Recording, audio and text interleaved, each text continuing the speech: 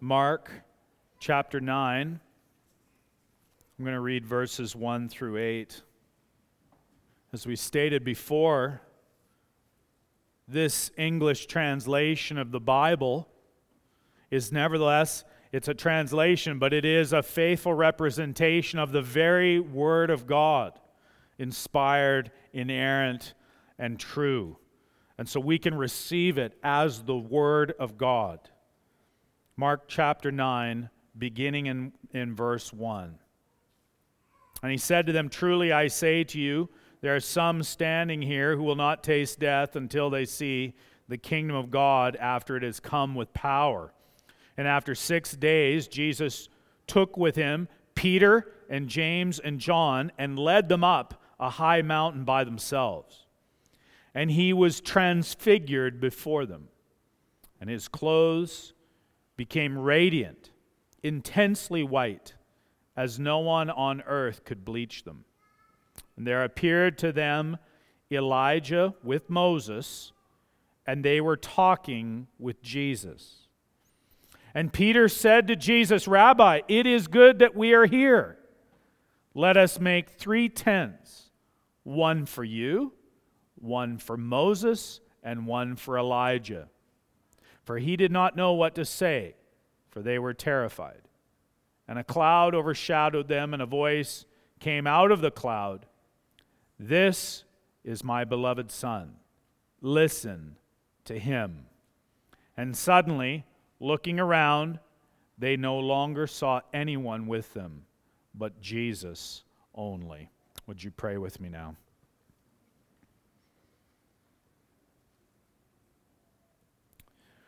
We ask, Lord, that you would bless us even as we read your word. It is your word. It is a word from you. It is the word that binds us, that guides us, that holds us fast, that interprets our world for us, that testifies to Jesus Christ, the only Savior the world can ever know. We thank you for your word this morning. Lord, we thank you that your word is the reason we are here, the word of the gospel, the word of the testimony of the risen Christ, that we can gather here this morning to worship you. And we do thank you that in this church, in this city, at this time, we can gather in such peace and safety. But we also recognize there are people this morning who are not in peace, who are harried about and not in safety. And we think of all those people that are being displaced by the wildfires in the Okanagan Valley, those in the Northwest Territories. Lord, we pray, Lord, that you would grant comfort and mercy to them this morning. Pray for Pastor John Tucker and Providence Baptist Church in Kelowna. I pray that you would meet him and his family's needs. And that congregation, we ask, Lord, that you would comfort them even as you equip them to serve their neighbors and to extend Christ's love to them in this time of difficulty. Lord, we also want to praise and rejoice in you for all that you have done, even just as we've testified earlier in the service, even in all of these marriages. Lord, we thank you that yesterday Tamara and Mateus and Lauren and Gavin got married. And Lord, we're just so encouraged that you are causing young men and women to join together in marriage and doing so in Christ. Lord, we want that to continue. We pray that you would bless upcoming marriages in our church family. And for all those married couples, maybe they've been married many, many years, we pray that they would be able to rejoice in their marriages even as they continue on in faith together. Lord, as well, we thank you for the ministry of the Youngs Farm VBS in the past week. We thank you for bringing volunteers together to teach and help and do logistical work and try to evangelize these young children. Thank you for Calvin and Rita Heinrichs, Lord. We pray that you would just sustain them in this ministry. We pray for the little lives that came to the VBS. We pray that even from a young age, many of them would have a true and sincere faith in Jesus Christ. Lord, how wonderful it would be, how hope-giving it would be if we would see a mass movement of children believing in the Lord Jesus Christ across this land. Lord, it would give us much hope for the future in this nation. And we know that you're able to do it, so we ask that you would act and that you would do it.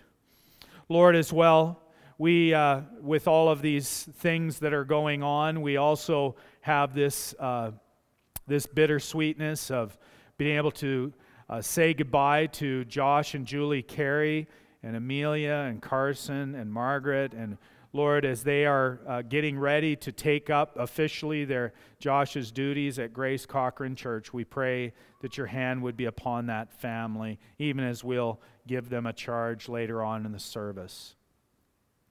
Lord, you are the true God, and we are not here to play games. We ask that by your mighty power, even the power of your Holy Spirit, that you would cause us, even as we just sang, to see Jesus Christ by the eye of faith according to his own word. Do this, we pray now, in this special event of the preaching of your word. Do this for your own glory, for we pray this in Jesus' name. Amen. I invite you to take your seats.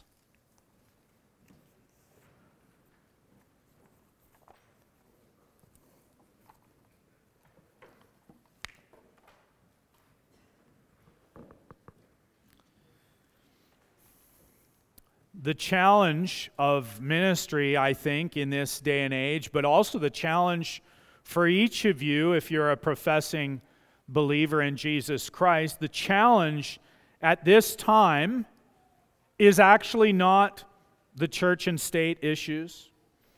It's actually not the sodomy lobby. It is something even more fundamental as a challenge, although these other issues are a big deal for us. It is something more fundamental. And I would argue that the challenge for each of you, and as I think about Josh Carey and a charge to him as he takes up the senior pastorate of Grace Cochrane Church, the charge and challenge for all of us is the fight to hear. The fight to hear. What do I mean by that? The fight to hear. It is being in such a context where there's so much noise. I'm not talking about, I don't think our congregation is very noisy. I think the kids are all well behaved, actually.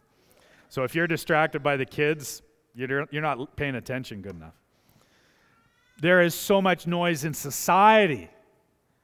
So much info. There are so many voices coming at you, telling you one thing and then another. Is it spin? Is it propaganda? Is it conspiracy? Is it fake news? Is it misinformation? All of these voices coming at you, and in the midst of it, there is this necessity, this urgent necessity to fight, to hear. To hear what, you might ask? What am I supposed to hear? My ears are filled with all kinds of things. What am I supposed to fight to hear? We need to fight to hear the Word of God. We must fight to hear the Word of God. To actually bend your ear to hear the Word of Christ, the Word made flesh, who dwelt among us, even Jesus Christ, the Son of God. That's what we need. And it's a very simple gauge for each of us to consider, is just, what are we listening to? What are we listening to? What's occupying our attention? And compare that with the very Word of Christ.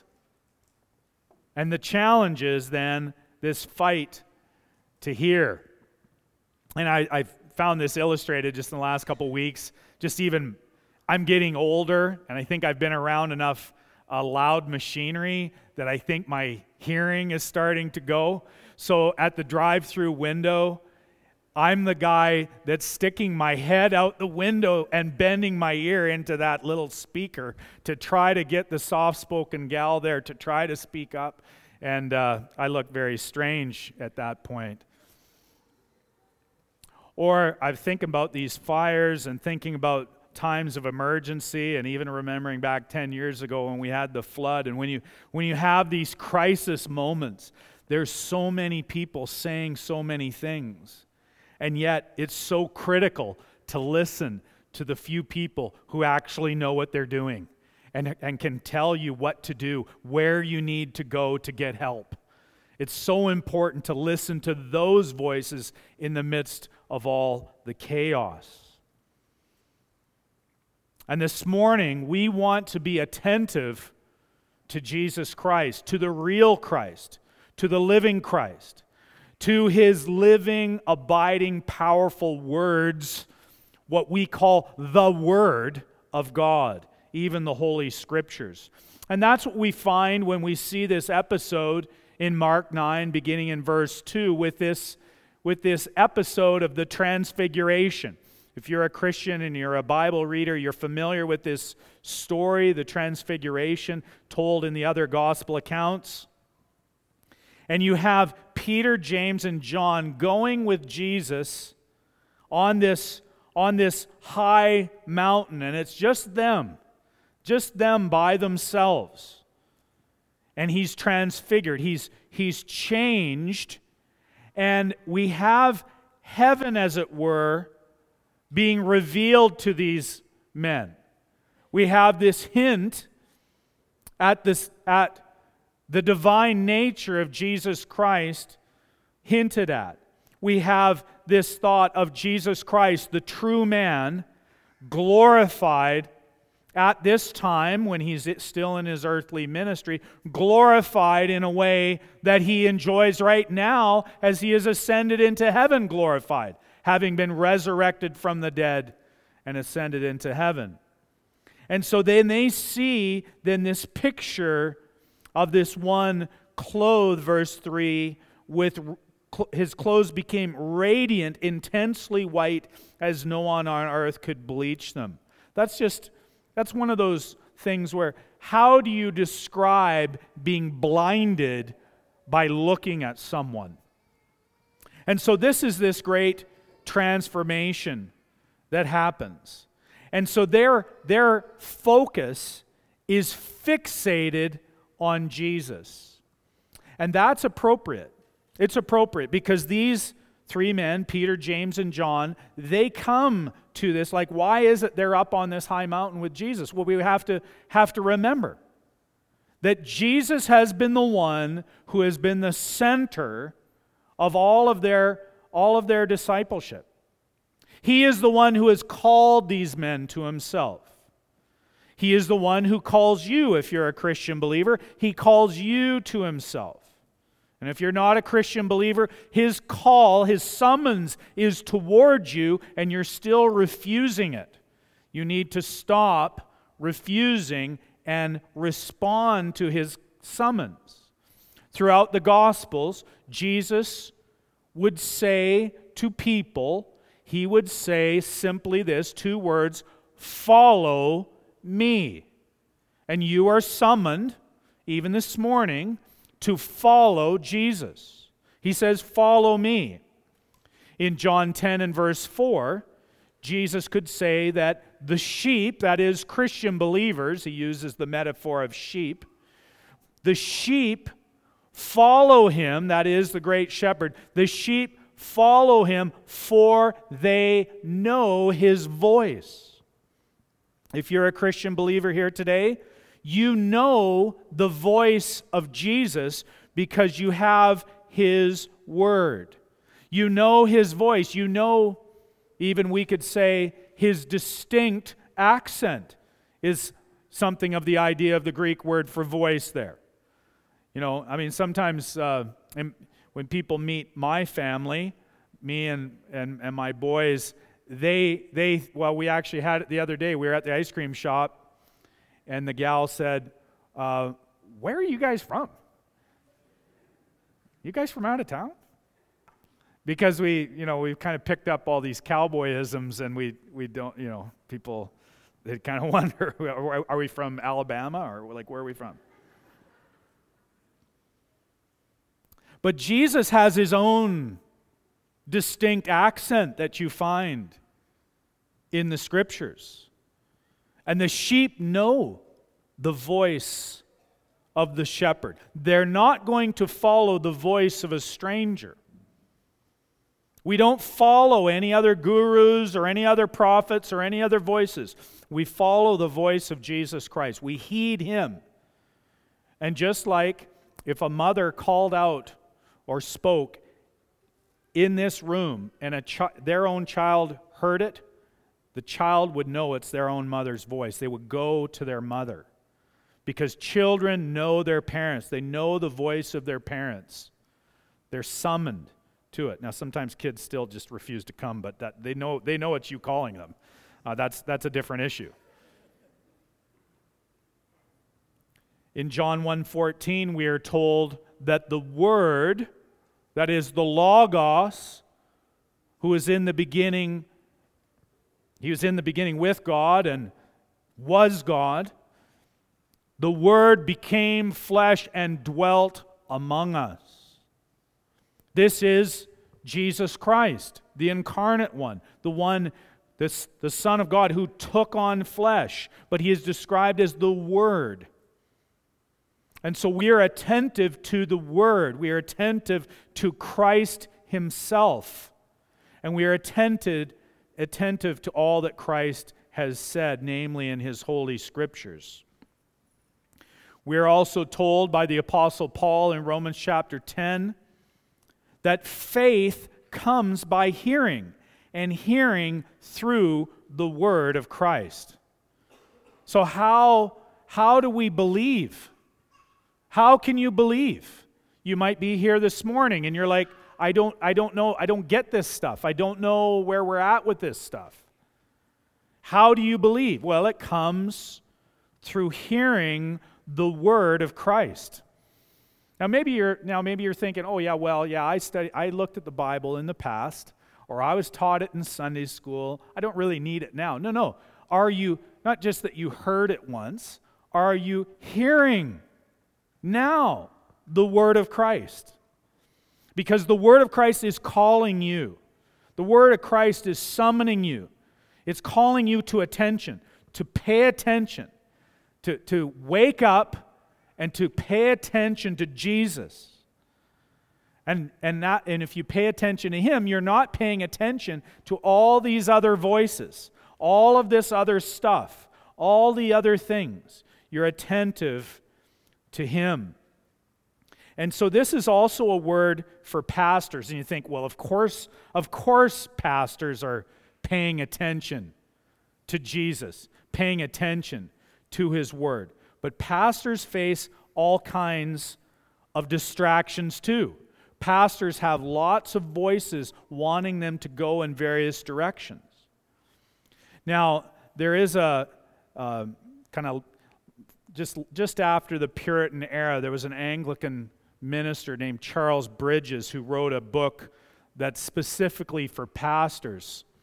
And commenting on the Apostle Paul's teaching on this subject, on this attentiveness to Christ, Bridges says this regarding the Apostle Paul. He said, the Apostle Paul would have us affirm constantly, that is, these pastors, we're to be doing this, would have us pastors affirm constantly the doctrine of man's ruin and recovery as the sole efficient spring of practical godliness.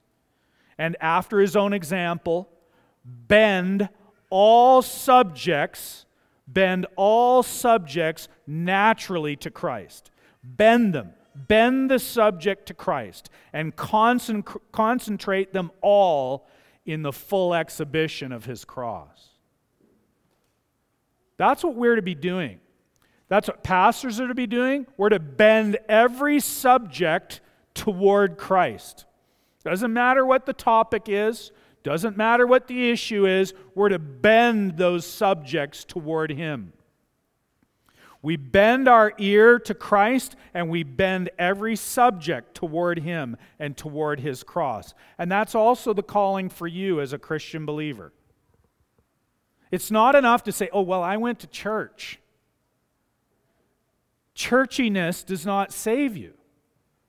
You have to be oriented to Jesus Christ. Christ and Christ alone. Not trusting in the church as church to save you, but trusting in Christ. And you have to bend then every subject, every topic, every issue in your life, bend it toward Him. That's what we're called to. That's what Christians are called to, and specifically that's what pastors are called to, even as we're thinking about this charge to Josh Carey and his ministry. Well, that's the calling that we face, and that's what Peter, James, and John, that was their calling. They were to have their lives bent toward Christ, and so that's why they're up on top of this high mountain. Now, they get there, and Jesus is transfigured in this spectacular, miraculous way before them, and then look at verse 4 of Mark 9. And if you have trouble following my sermon, it's always helpful. Open your Bible, follow along, it'll help you along. Mark 9 and verse 4. There appeared to them Elijah with Moses, and they were talking with Jesus. Okay. You can come on Wednesday nights and we'll do the systematic theology study, but this is a stumper. Like, this is hard to get your head around.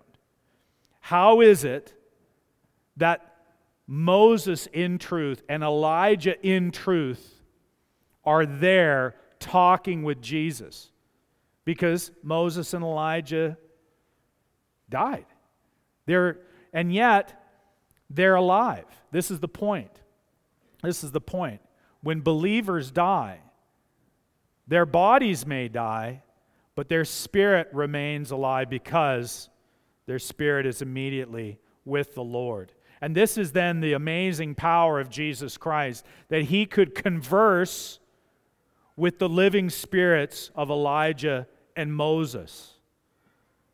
But this also presents us with my second point, which is the problem that we all have in the midst of this calling to be attentive and bend our ears toward Jesus, is that we can get distracted by good things. We get distracted by good things. And here on the Mount of Transfiguration, this is about the best you can get. You've got Moses and Elijah. How could it be better? Moses representing the law, Elijah representing the prophets. Moses, who was the leader of God's people as the lawgiver, Elijah as the leader of God's people as the prophecy maker. And they were both leaders of God's people at very special times. Of course, you remember the exodus of Israel from Egypt to the Promised Land, led by Moses. You remember the division and the decline of Israel, even as Elijah spoke into that and tried to lead a faithful remnant out of that. In Exodus chapter 20, Moses is the one who is talking with God on the mountain. He is hearing God directly and then is communicating that to the people. And in Exodus chapter 33, Moses is the one who gets a chance to see just kind of the afterglow of God's glory. Whereas Elijah in 1 Kings 19, verses 9 to 12, he gets this chance to hear from God, and it's not in the storm, it's not in all of this loud chaos, but he is spoken to even in a low whisper, even in, as the King James has it, that still small voice. And what was the message in 1 Kings 19 that Elijah heard from God when he was so wore out from ministry and he felt so defeated and thought it's all doom and gloom because these wicked rulers, Ahab and Jezebel, they're bringing all this idolatry and doing all this wicked stuff in the nation. Sounds very similar to things we're concerned about today, and you can get tired out just like Elijah was.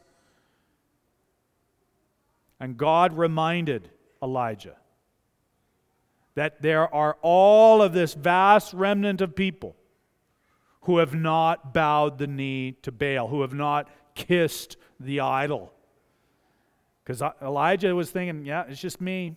It's just me. There's none left. And sometimes you feel that way. You think, oh, it's just me. There's nobody else who's faithful. Everybody's gone off the rails. Everybody's, bought into the propaganda. So these are the two guys. It's Moses and Elijah. They're epic figures. And for a conservative, hardworking, faithful Jew like the fisherman Peter, along with James and John, it would have made sense that he would have been relieved to see these two great leaders, these great epic leaders in Israel, and they show up supernaturally on the scene. You can imagine, just kind of have a little sympathy for Peter. He would have thought it's a good thing. And when you're down, when you're feeling down like so many of us are today, like you are and I am in many respects, you're just aching for some good news. You're just aching for some encouragement. You're eager to see someone step up and provide some leadership. You're wanting someone to lead you to a good place, to lead you to some good times. And of course, it wasn't that Jesus wasn't a good leader, but Jesus at this point had no real track record. He hadn't been leading all of Israel. He'd been doing a bunch of stuff up in Galilee. He'd doing miracles and cool stuff was happening, but he hadn't led the whole people. He hadn't really revealed himself to the whole nation. Jesus at this point wasn't marching victoriously into Jerusalem, but Moses and Elijah, they were known commodities. They had this great track record. They were the epitome of Israel's deliverers. And now they're on site with Jesus. This is great timing. So that's what Peter would have been thinking, possibly. And yet, like so many things, even the appearance of good leaders or good opportunities, these can be merely good distractions. They can distract us away from the main thing. And I just wonder, to what extent, you were confessing it earlier. To what extent the hidden faults, the presumptuous sins, to what extent are you distracted from the Lord? And I would just say as an aside for pastors, for Josh, for myself, any pastors can be distracted by wanting to be amateur politicians. That's me. I want to be an amateur politician. Some guys are amateur coffee connoisseurs. That's not me.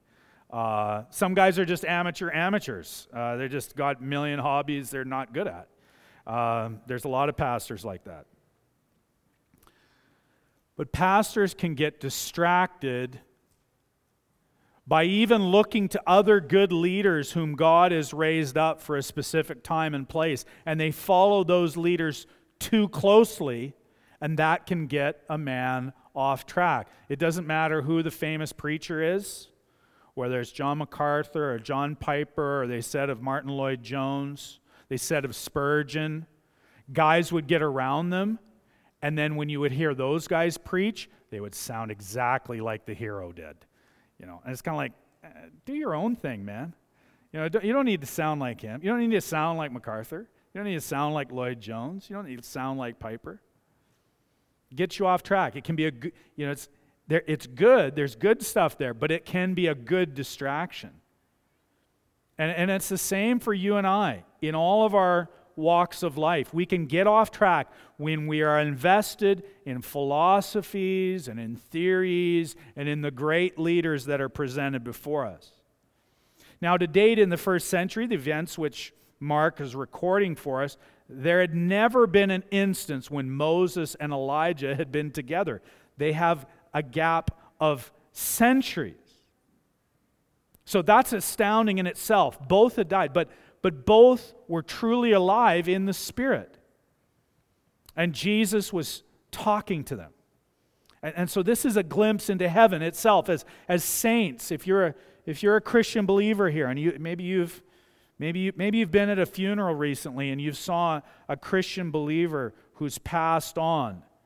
And then the thought that then in heaven, this is what the saints will do. They will talk with Jesus, converse with Jesus, speak with Him. It's something we just don't even do. We don't even think about what it's going to be like in heaven to talk with Jesus. And this is what they would do. They would gather around the throne of the Son and converse with him. Peter knows it's special. But he's not quite sure how special it is. So he suggests that 3 tabernacles be set up for Moses, for Elijah, and for Jesus in verse 7. Now at that point, the history of Judaism, if that would have been endorsed 3/10, the history of Judaism and the history of Christianity would have gone very differently. It would have been more like a modern cult. That's what you would have had, a modern cult. There would be worship of these 3 Jews who had supernatural powers. That's what the religion would be. I don't know what you would call it, but it would be this kind of pseudo-Jewish, supernaturalist religion, but it wouldn't be Christianity. But at that point, that's how Peter was viewing Jesus as well. Jesus had supernatural powers, sure. He was commanding the waters like Moses, or he could heal like Elijah. But Peter wasn't seeing clearly that Jesus alone was God. And although Peter was terrified, he was not fearing the Lord as he should have been. So, of course, God had to intervene. And he does that with you, and he does it with me. When you're not fearing the Lord, when you're fearing man, or you're just, you're just being self-sufficient and you don't fear anybody, he will intervene so that you fear him, that you pay him the attention and the respect and the awe and the focus that is due to him. He will intervene. Sometimes it's painful. Sometimes it's with great pleasure. And you're just like overawed by, wow, look at how good God is. I wasn't paying attention to him before, but now I am. Wow, look at how good he's been to me. Now, before we look at that intervention, my last point is to note in verse 7, is just to ask then, just think about it, are you being distracted these days by good things? Is it taking away your attention from the best, from the highest focus, namely the glorious one, Jesus Christ? It's just it's kind of an easy application that each of us can make. It's not just for some people, it's for every individual here. How are you being distracted? And this is an opportunity to reorient yourself away from even good things. All the good things in your life, but reorient to Jesus Christ alone. But that brings me then to my third point, which is to listen to him, to bend your ear, to hear his word. What was this urgent command that God gave to Peter, James, and John in the face of all these good distractions? You have it there in verse 7. A cloud overshadowed them, and a voice came out of the cloud, "This is my beloved Son," and then the command, listen to him. It's a command. Listen to him. I was reminded of the story about John Calvin. John Calvin believed this so much, this obeying this listen to him command. He believed it so much that when he returned to Geneva after he had been exiled for 3 years, they kicked him out of the city, and then they invited him back. Why would you want to go back? Right? They kicked you out once. But he came back 3 years later, and you know what he did the first sermon back? He picked up at the very next verse that he had left off from 3 years earlier. Now, it's either that Calvin's just kind of a nerd, or that he just knew that the Genevans, they didn't need to pay attention so much to Calvin. It wasn't like, hey, I'm back, this sermon's about me. But instead, it was more, he wants them to bend their ear to hear the word of Christ, to hear the word of God. That's what's important, not that Calvin himself was back in that city. Why should we listen? why should we listen to Jesus? It's a very good question. It's a question you might ask somebody. Why should they listen to Jesus? They might even put it to you. Why bother? Why should I listen to Jesus? We have it here from the mouth of God. Because verse 7, it says, "This is my beloved Son," in the ESV, or "This is my Son, my beloved." Now, there's a few things to see here. He's saying there are no competitors. There are no competitors. There is no other son like him. Adam was called the Son of God, but there's no competitor here. Israel was called the Son of God, but there's no competitor here. God says, this is my Son. So there is now a renewed focus that is special and distinct, that is unlike any view of anyone at any time who has been said or thought of as the Son of God. This is my Son, the Father says. There is no other Son like him. This is my Son, possessed by his Father. And not only that, not only are there no competitors, this Jesus, is beloved of God. God loves him.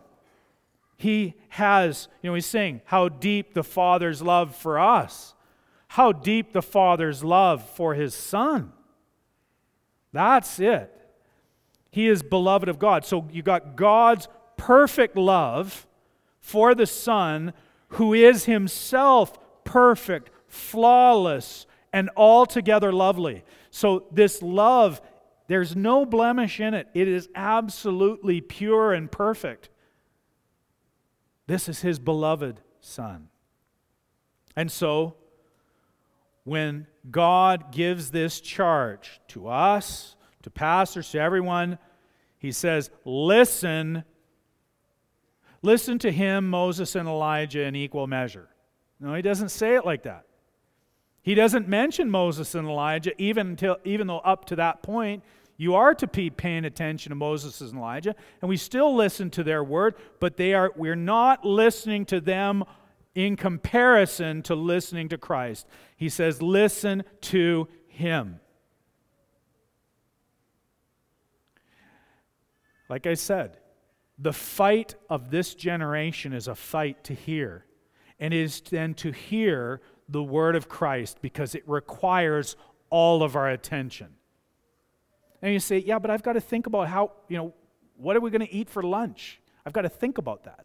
I've got to think about, what are the, 7 things we've got to do this afternoon. Yeah, you've got to think about those things, but you need to bend every subject toward Christ. You need to bend your ear toward Christ so that you're aware of, well, what does Christ have to say? Do you believe that Jesus is still on the throne in the midst of all that's going on? Well, that's how you're bending your ear toward him. Pastors, of course, they need to give special attention to Christ himself, not just commenting on Christ, but actually to heed Christ. It's easy to listen to the commentators and listen to all the other stuff, but to actually listen to Christ himself from his word. That has to be a pastor and a Christian's exclusive priority. It has to be, when you're thinking of all the volume levels on all the stuff in your life, the highest volume has to be turned up on what are you hearing about Jesus Christ. You're to listen to him.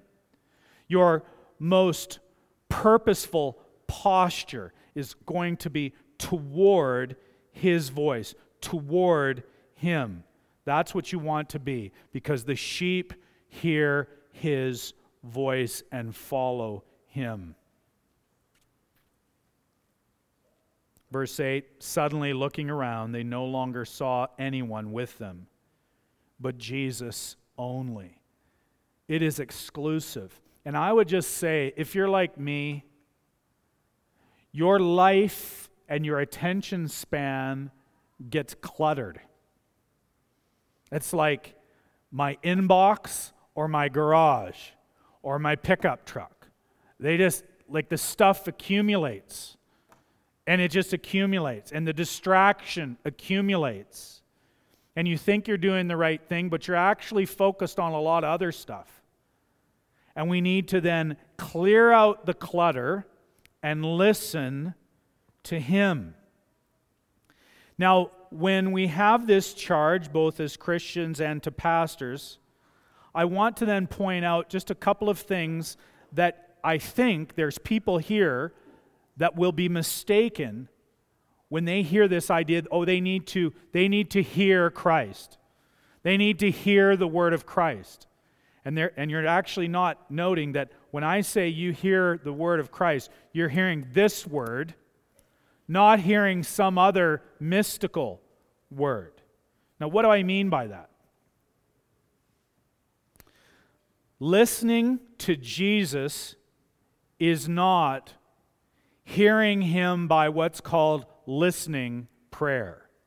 Now, if you don't know what that is, that's good. But there's this idea, it's taught in many churches in this city and across Canada, this idea that you repeat the words of Scripture.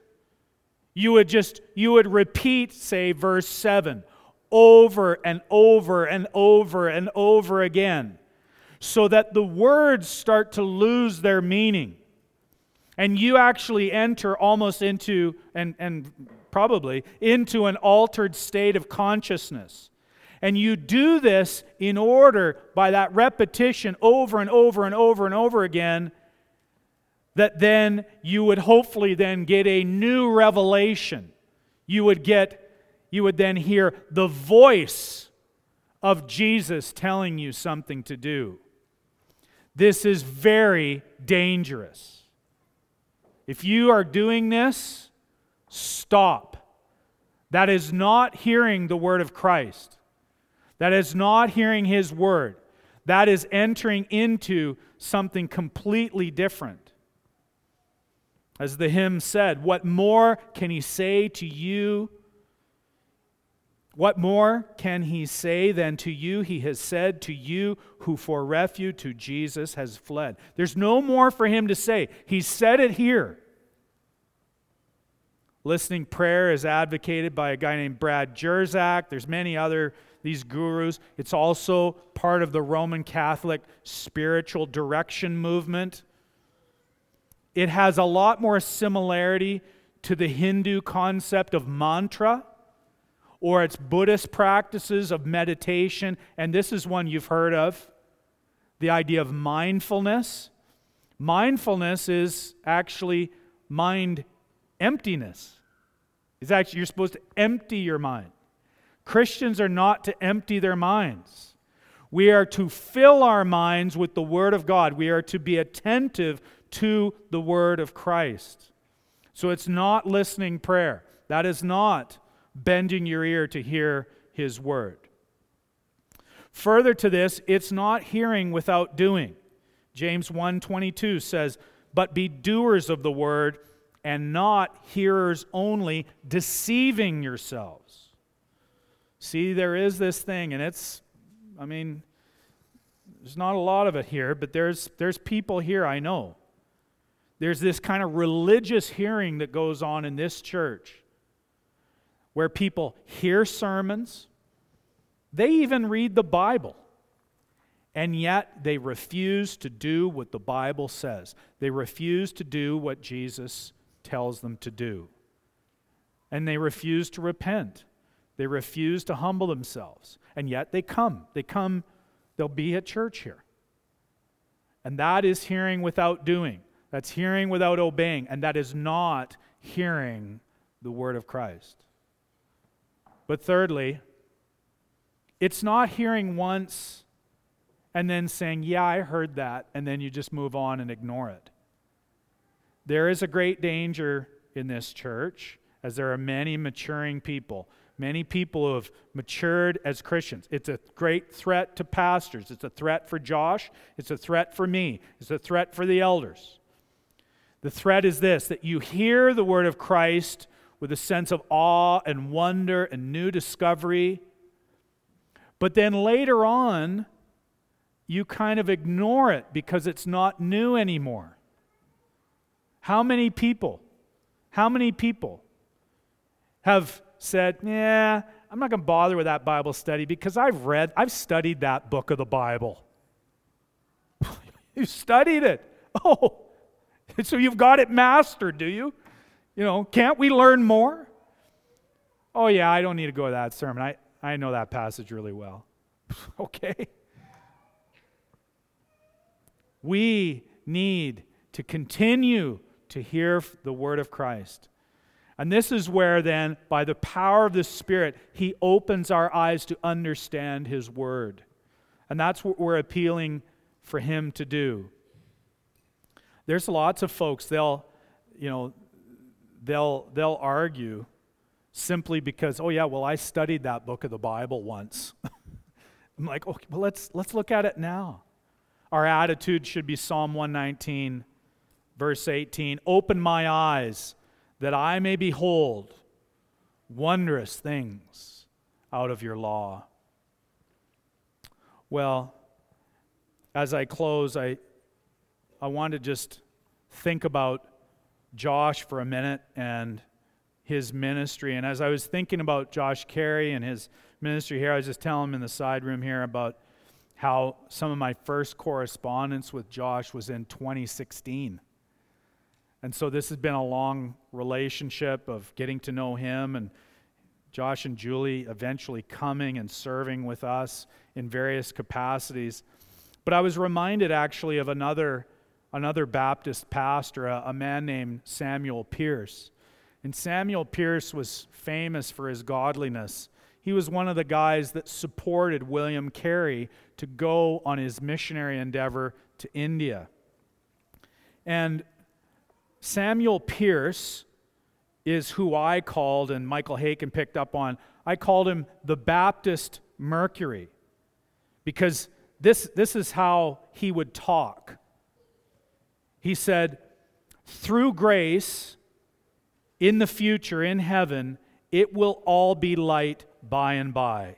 Yes, and you and I shall be angels of light, all Mercuries then. Mercury, all near the sun, always in motion, always glowing with zeal, flaming with love. That's what we're all to be.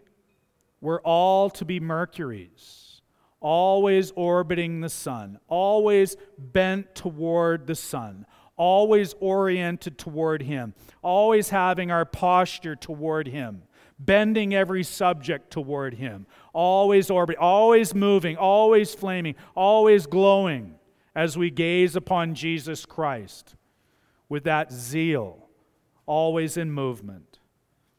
And that's the charge to Josh, but that's the charge to everyone here and to myself, is that we would bend our ear to hear His voice, to hear His word, even the very word of Christ, to obey when the Father says, "This is my Son, my beloved.